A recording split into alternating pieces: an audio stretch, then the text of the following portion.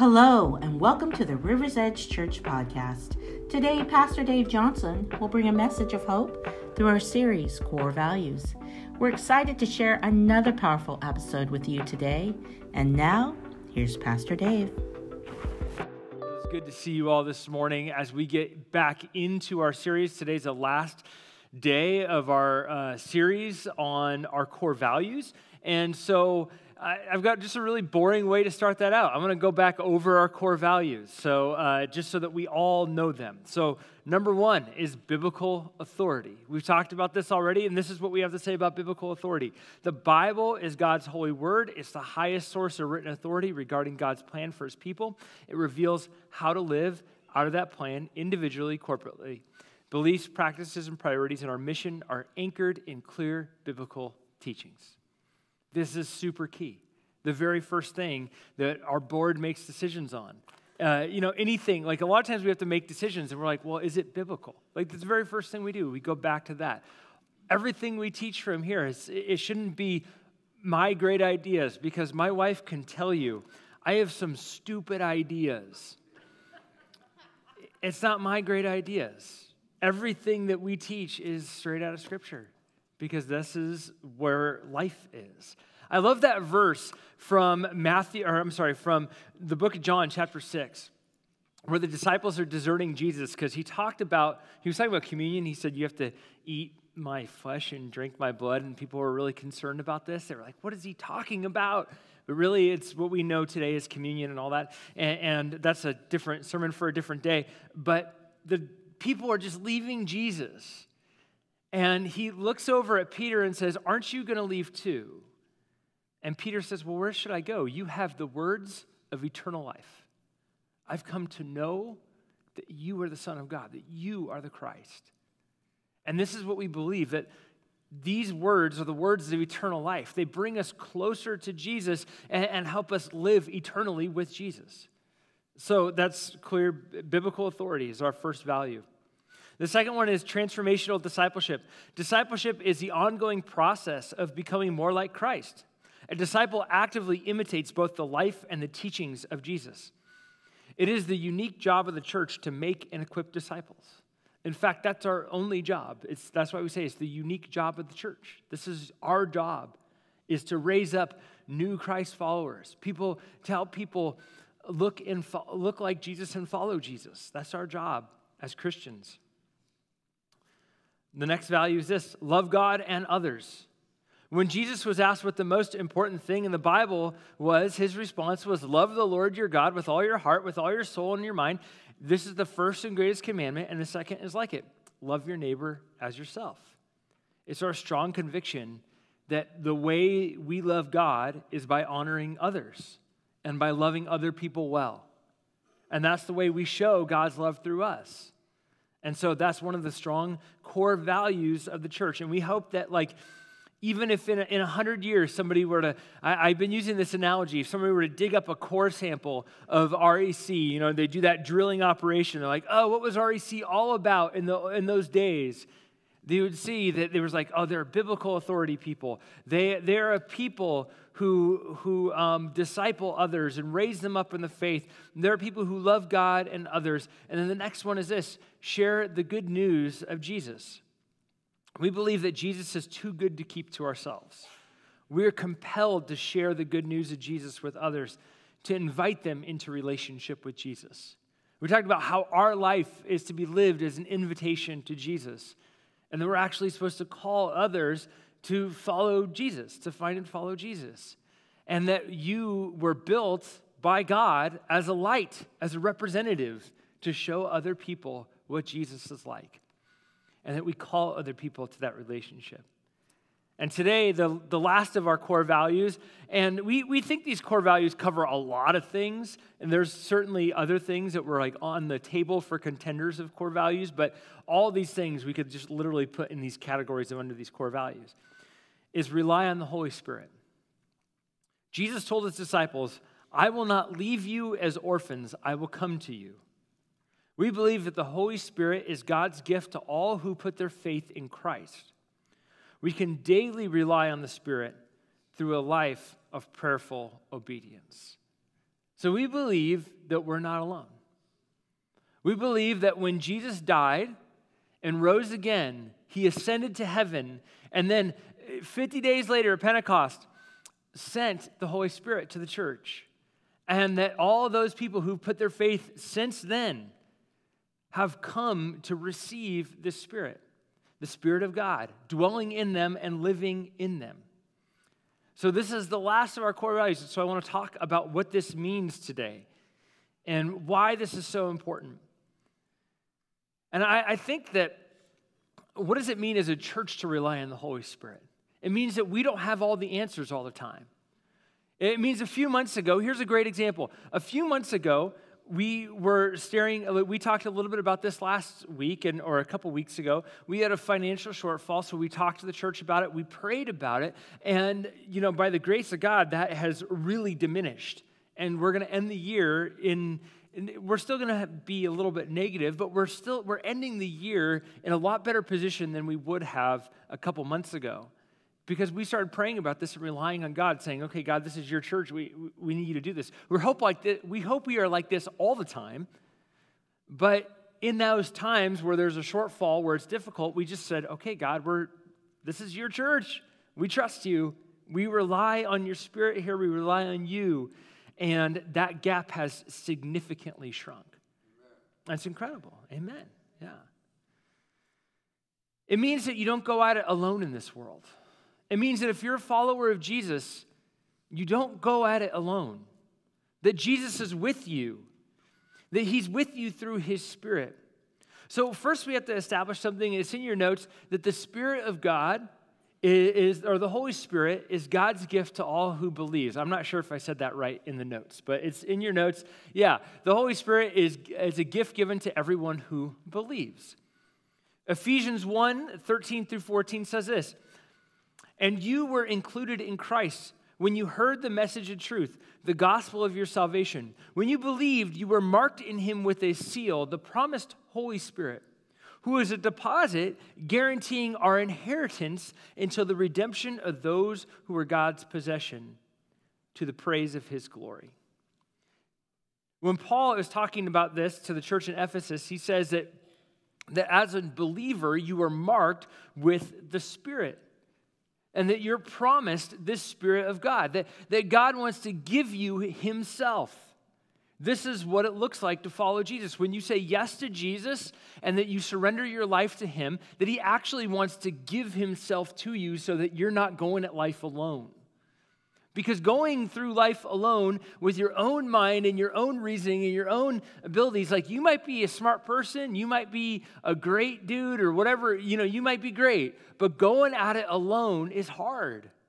We don't make the right decisions all the time. Amen?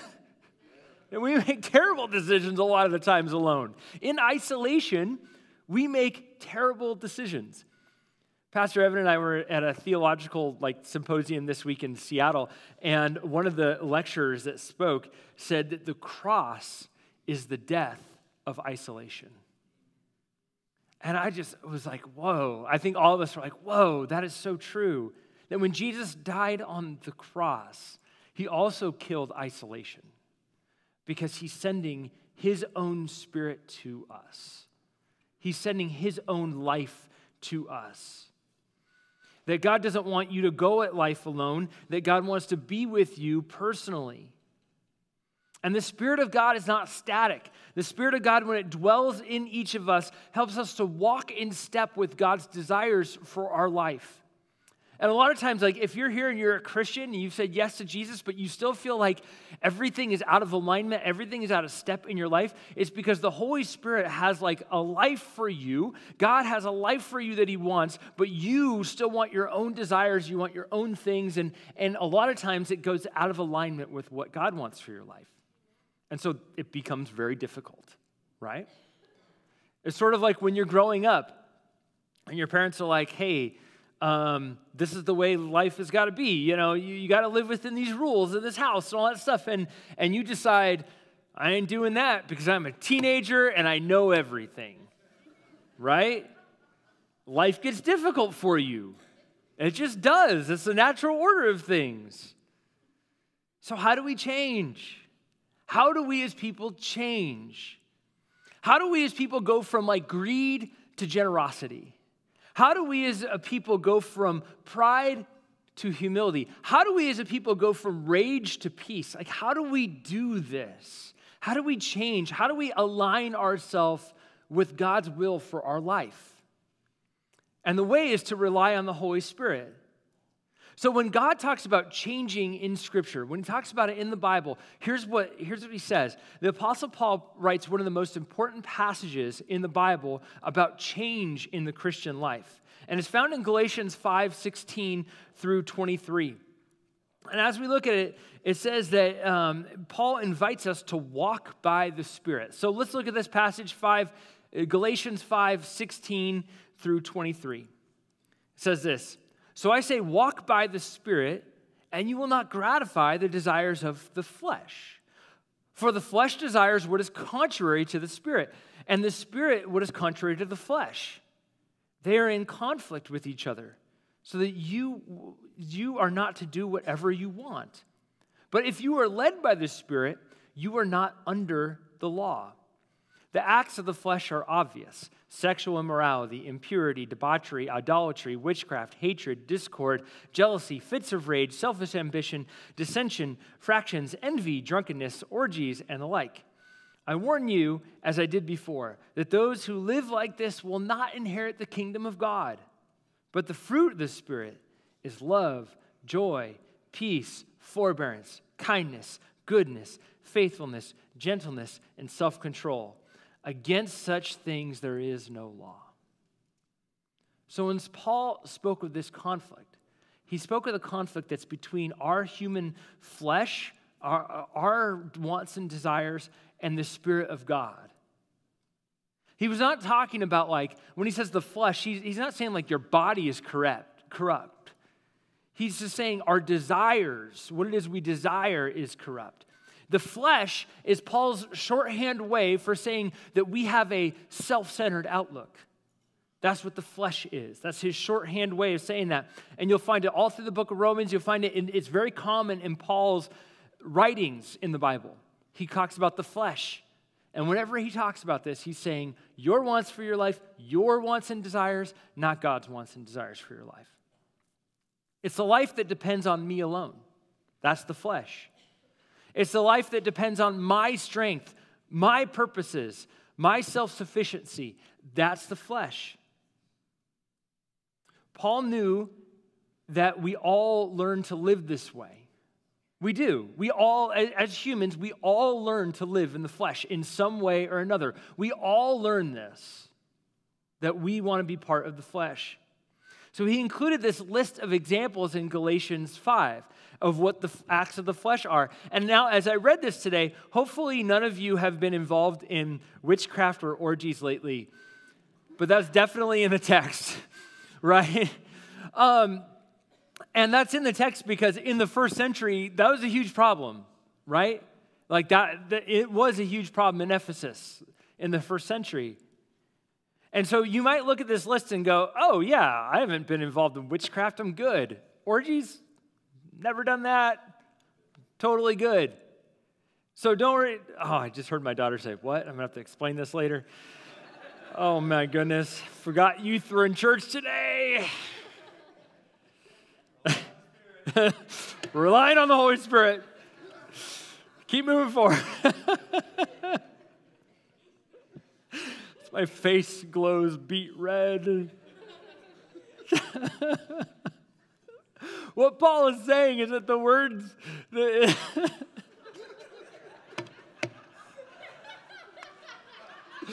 All right, let's keep moving. What Paul is saying is that the desires of the flesh and the desires of the Spirit are completely different from each other. And that what God wants to do in our lives...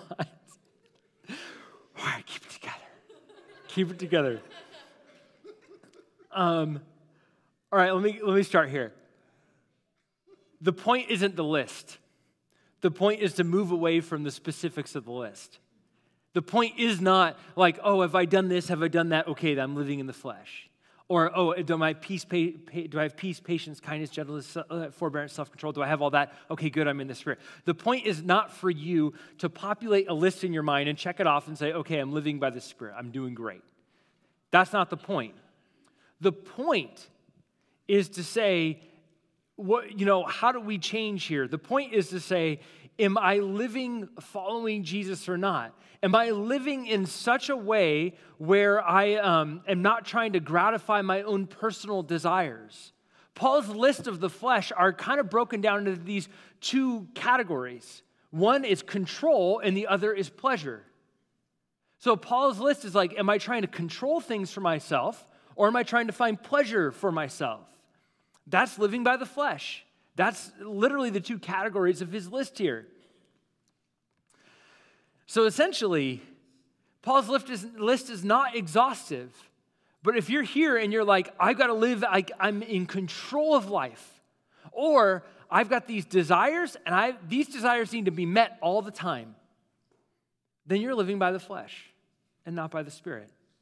This is what Paul's point is. It's not necessarily the list. It's sort of the big idea around these lists, that we live this way all the time.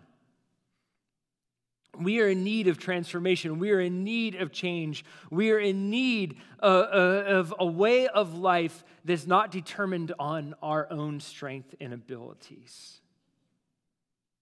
We need to learn to walk by the Spirit and to live in the Spirit and to walk in an unbroken reliance on the Spirit, and so that the Spirit of God can do what He has come to do in our lives. In fact, the next fill in the blank is this: to walk by the Spirit is to learn to live in dependence on His strength, not our own. It's to learn to live in dependence on His strength and not our own.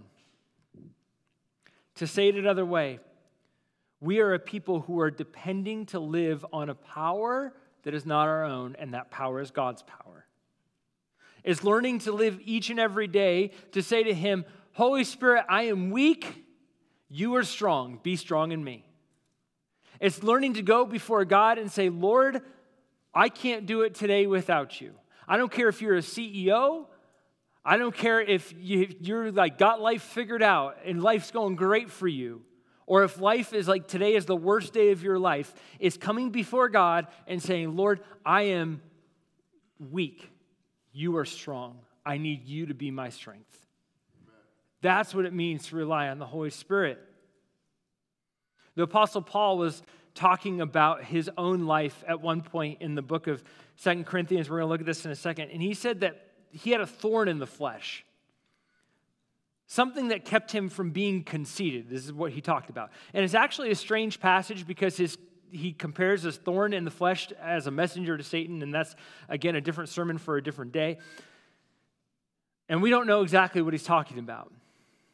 But many have theorized what Paul's thorn in the flesh could be. But what really matters is that Paul considered himself to have a thorn in the flesh. And you think about this, if I had a bee sting the other day on my forehead. And it was from when I was riding my bike. The bee got stuck in my helmet, and it stung me on the forehead. I took my helmet off, all that stuff, and I'm trying to get the stinger out. Couldn't do it. Still did the ride, which was after that. So like 3 hours later, I'm like trying to get this stinger out, and it's just stuck. It's just in there. And you know when you get like a sliver, and every day you're like, I know that's still in there. I feel it shouldn't be in there. And that's how it was. It was like, every moment of every day, I'm like, that stupid stinger is still in there, and the thing's got to come out. And so finally, one day it came out after I kind of like dug a big enough hole in my forehead with like tweezers, and I like ruined myself even more. But that's like the idea of the thorn in the flesh. It's like this thing that's part of your life that is foreign, that shouldn't be there. You don't want it there, but it's there. So Paul says this in 2 Corinthians 12, 8 through 10.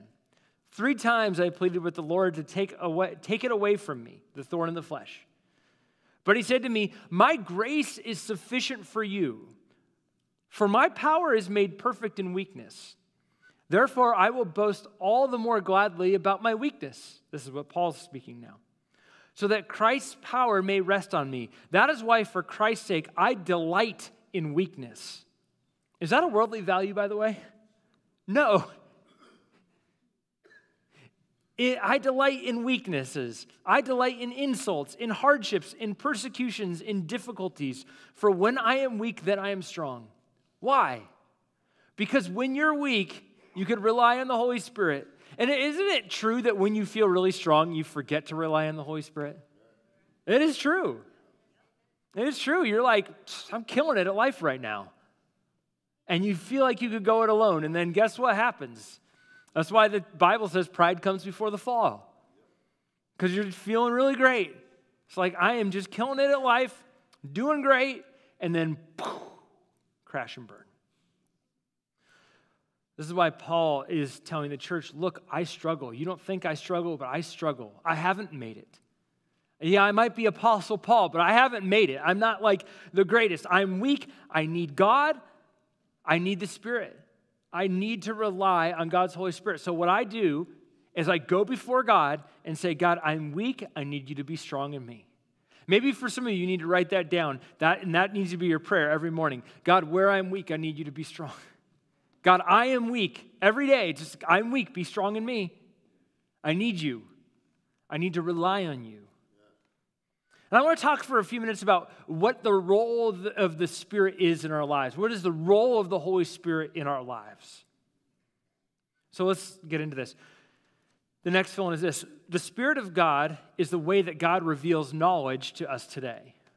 Right? Reveals knowledge. Now, it's not that, and I've had this happen. I've been in a lot of church circles. I've spoken in a lot of churches, been in a lot of church circles, and I've had people come up to me and say, I have a word of knowledge for you, and I'm always really respectful for that because I do believe that that works. And some people have said some things to me, like I'll give you this. When I very first started as a senior pastor, there were a lot of landmines. There was a lot of golden calves. And a guy came into my office and said, I was praying, and I feel like this is just for you. And I was blown away by what he said. He said, I got a vision of you walking through the hallway out here like this. It's like you knew where the landmines were, and you were just sort of like walking around. And he was doing this in my office. It was really weird. He's like, you're doing this. And he said, that's not you taking steps. That's God guiding your path, so trust it. And it was like the encouragement and the confidence that I needed to keep pastoring and to keep doing well there, because it was difficult. So I was like, Lord, thank you for this guy. I had another guy come up to me randomly at a conference that I had just spoken at, and it was like, you are going to do this and this and this and this, and the 12 thrones and the book of Revelation, you're one of the guys who sits on those thrones. I was like, dude, you're smoking crack. Like, this God also gives you discernment. The Spirit of God also gives you discernment.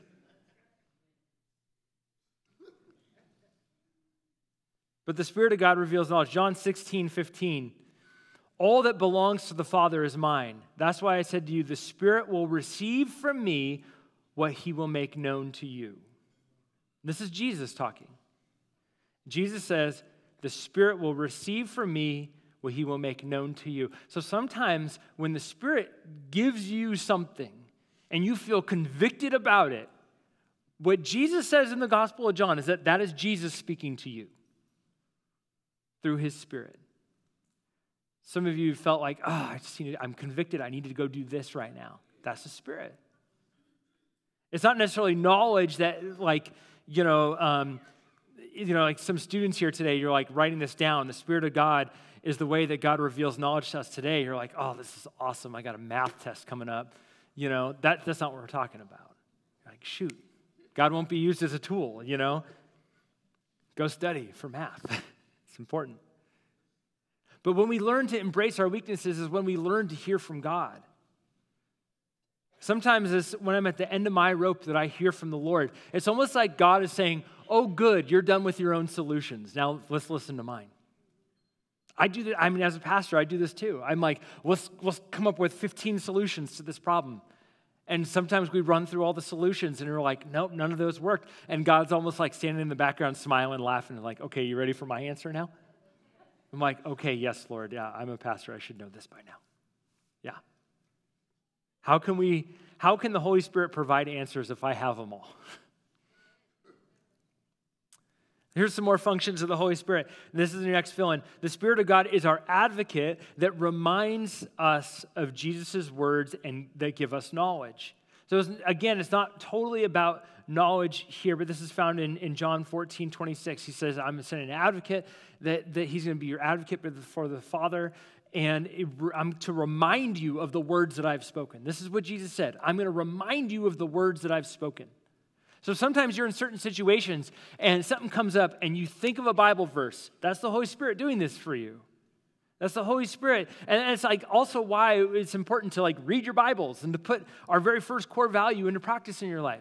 Because as you read Scripture, as you read the Bible, it gets deeply within you, and it's like the Spirit that's like reminding of the deep recesses in your brain, the verse that you need for that day. It's the Spirit that's personally present with you. Next is this. The Spirit convicts the world about sin.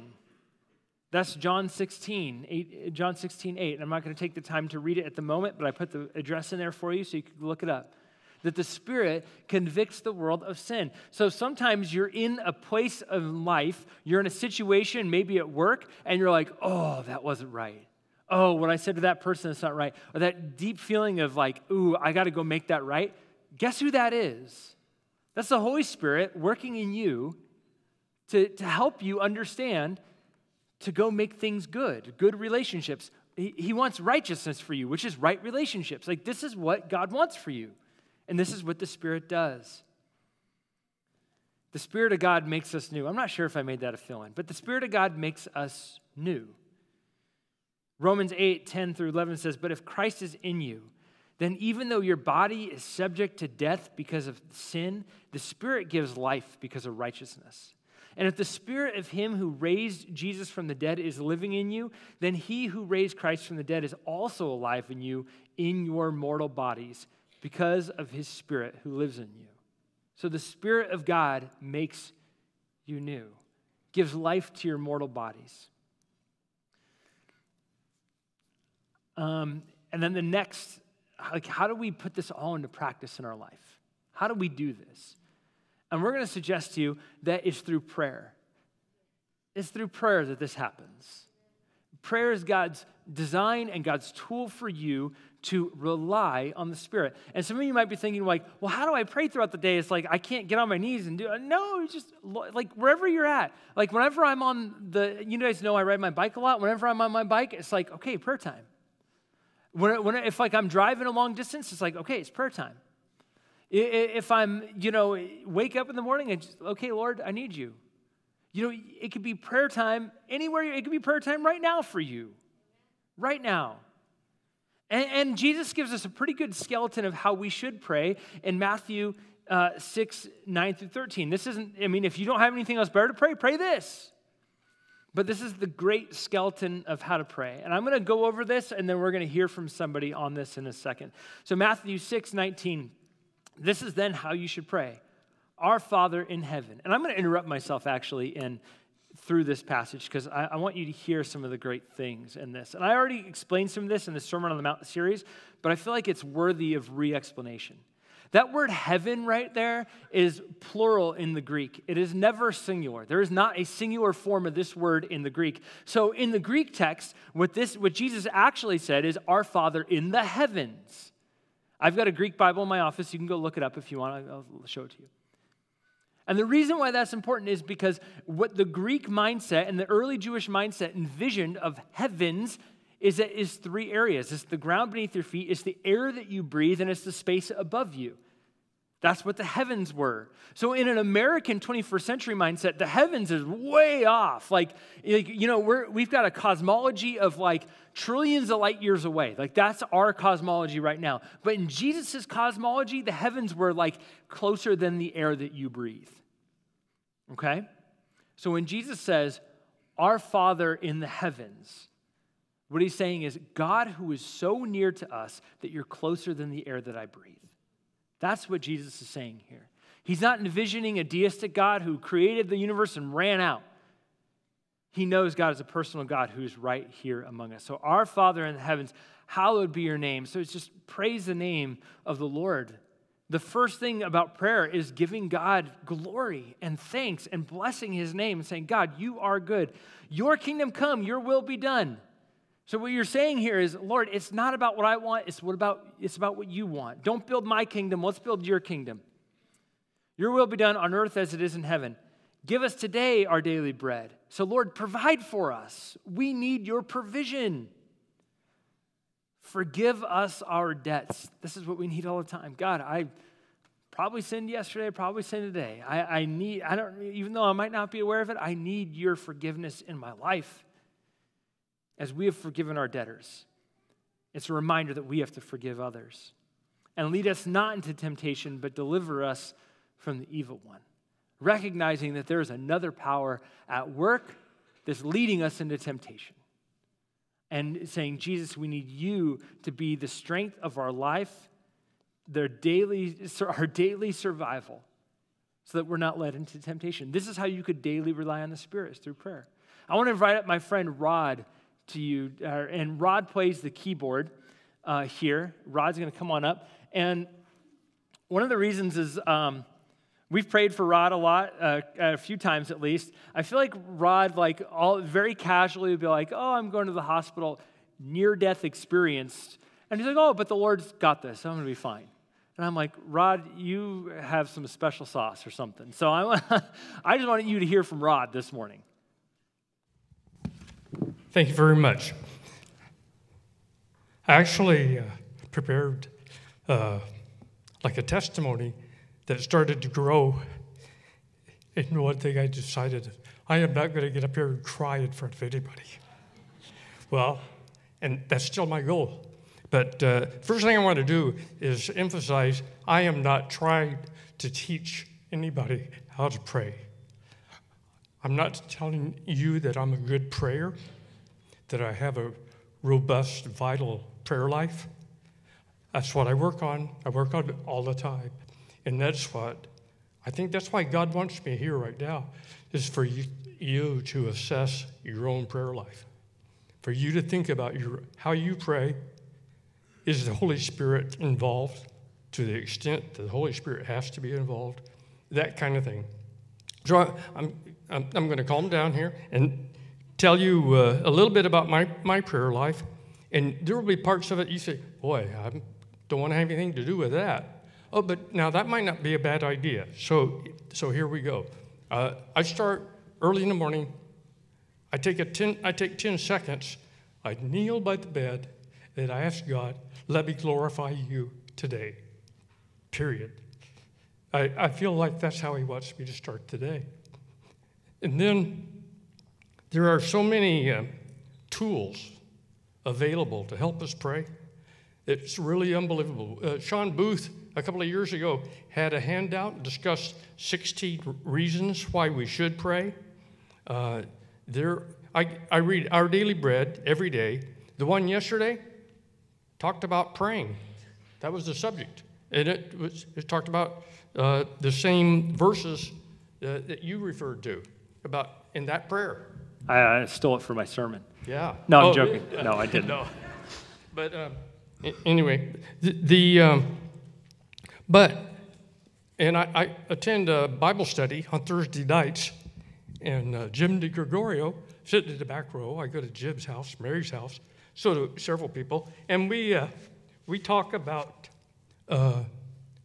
different things. We just finished Ephesians chapter 6, and the last note I made on Thursday night was pray in the Spirit.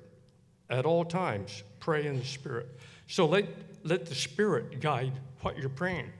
But at the same time, I think Jesus, some people say he was a carpenter. Well, his father was a carpenter, so he understood tools, and I believe there's nothing wrong with using tools to help us do things, including pray. So Our Daily Bread, there are many books about prayer, and I'm just going to talk briefly, probably longer than I should, about two tools that have really been helpful to me. One, the physician Luke wrote the book of Acts. ACTS, when he wrote it, it was not an acronym, it was the Acts of the Apostles. But and many of you know this, but you've seen where you can form your prayers, you can arrange them using acts. A is adoration. C is confession. The T is thanksgiving. S is supplication. That's when you pray for things. And I'm just going to tell you, again, I keep telling you I'm going to be brief, and then I go on and on. Okay. And so I use that format. It has helped me. And the Holy Spirit tells me when I'm doing something wrong. Adoration. You start by saying, I recognize that you are God. I respect you. I fear you. I love you. And I have to sometimes then confess it. I spend too much of my time fearing God.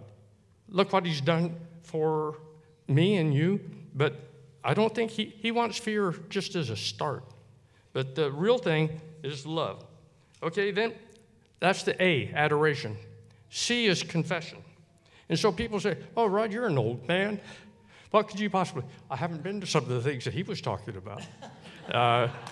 And so I'm not, so I don't have to confess that. But you'd be surprised how much you have to confess. Things I confess when I'm prideful, and I can be very prideful. Someone tells me, oh, wow, that was really good. You did this or you did that. Oh, I start to feel pride. One is that I don't have enough faith. I'm a big worrier. I worry about a lot of things. Well, the more I worry, that's just showing less and less faith. I ask God, I confess, I'm trying to have more faith, less worry. I've even written a paper on the subject of worry and what the Bible says about worry. I have participated in gossip. Next thing you know, you'll be with someone and they're talking about someone else. Well, I'll chime right in. That's wrong. I mean, that is not biblical. That's wrong. I don't share. I'll have an opportunity to share with somebody. I go to Starbucks on a fairly regular basis. And I'll have an opportunity to maybe witness to somebody, and I don't. Well, that's wrong. The T is thanksgiving. And I'm going to tell you just a little bit about the thanksgiving part of the prayer, ACTS. Well, the thanksgiving, I start with my sons. I could go on and on. I thank God for my two sons, and I immediately thank him for their salvation. They're saved. The two happiest days of my life, I think, was when I went to their, when they were baptized. Not at this church, at another church, and in the American River. One in one place, one in the other. Boy, it's the happiest. I thank God every single day for those 2 days. I thank God for my family, and I don't want to compete with anybody, but I think I have the best family in the world. I really do. It's just unbelievable how much my family, and I mean from my grandmother who was born in 1882, she'd be 141 this week. And she knew the Bible. Things flowed down from her that affected our family. I'm thankful for that. I'm thankful for my grandchildren, my two sons, and friends. And I think when I encourage you to sit down and assess your own prayer life, and if you think, well, what should I be thankful for? It's easy to kind of overlook things. Do not overlook your friends. God put your friends in your life for a specific reason. And be thankful for them. Anyway, the last thing I'll mention on that is I thank God for my health. And I could talk for a long, long time and really get boring about my health history. I'm 76. I go on walks, and my prayer is about my walk is about a 33-minute prayer. And a big part of it, I look up and I say, thank you, God, for my health. Well, I've had a lot of things wrong. But when I was 6 years old, I was diagnosed with something. It was supposed to be terminal. And I was in bed for 2 years, first grade, second grade. And now I couldn't walk. I had every meal in bed. I can walk. I walked up here. You saw me very cleverly come up those steps. And so I think, thank you, God. So I know I'm here for a reason. Part of the reason I think I'm here right now is to talk to you, to maybe give you something that you can do, just encourage you to focus on your prayer life and help your individual prayer life. And I mean you as individuals, some of you that I don't know. Now I'm going to go real quick to the last part of Acts, the S. Well, when it comes to supplication, I pray for people, and I feel like I am with the Holy Spirit. He is on my walk with me. I pray for, I think there are 14 people in here by name I pray for every day. And that doesn't count your children and your grandchildren, and some of those I name. And I made a list. I wrote it down. I thought, I don't need the list. I pray by group. I know when I get to this person, I'm praying for that person and that person. And the Holy Spirit, if there's nothing to pray for, the Holy Spirit, He knows exactly what the prayer is for, even if I don't. When someone gives me something very specific, I can be very specific in the prayer. But so I pray for people, and the list it's really hard for me to take someone off the list. I pray for a few people that you have told me about. Someone in here has told me about that I've never met, and I'm going to keep praying because I know that person needs prayer. And so, but when I pray for people, okay, the two tools that I wanted to talk about, ACTS, that's a format for prayer. But the other one is, you've heard a lot of you, maybe most of you, know about the 5-finger prayer. That's where you hold your hands up like you're praying. The thumb represents the people closest to you. Those are the people you pray for first. I'll speed this up because I think Pastor Dave he's getting ready to take the mic. I just want to know, what finger am I? Okay. The little finger, when you hold your hands up to pray, the little finger, well, that's me. I'm supposed to pray for me last. And I know I didn't do that for years, but about 35 years ago, I came across that and I thought, wow.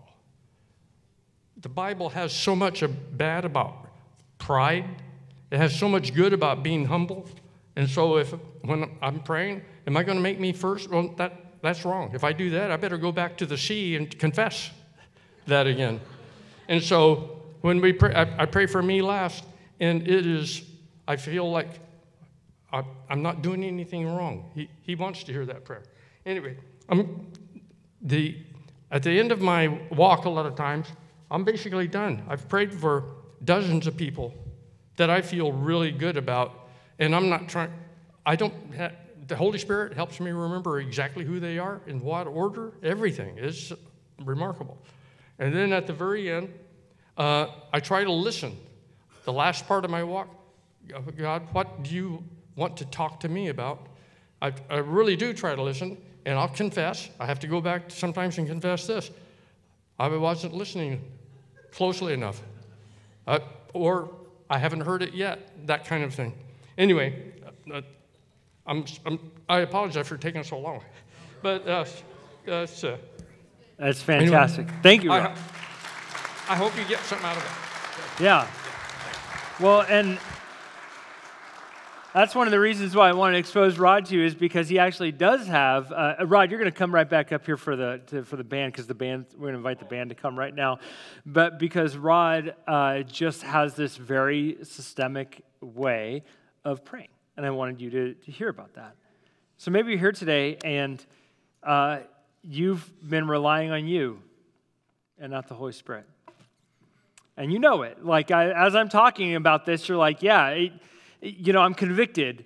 The Holy Spirit's convicting me right now. And I got to be honest with you, the reason why I share my own weakness in this too is because as a human being, we all have this weakness of relying on the Holy Spirit. It takes years of practice and growth to begin to stop saying, okay, Lord, not my will, but your will be done.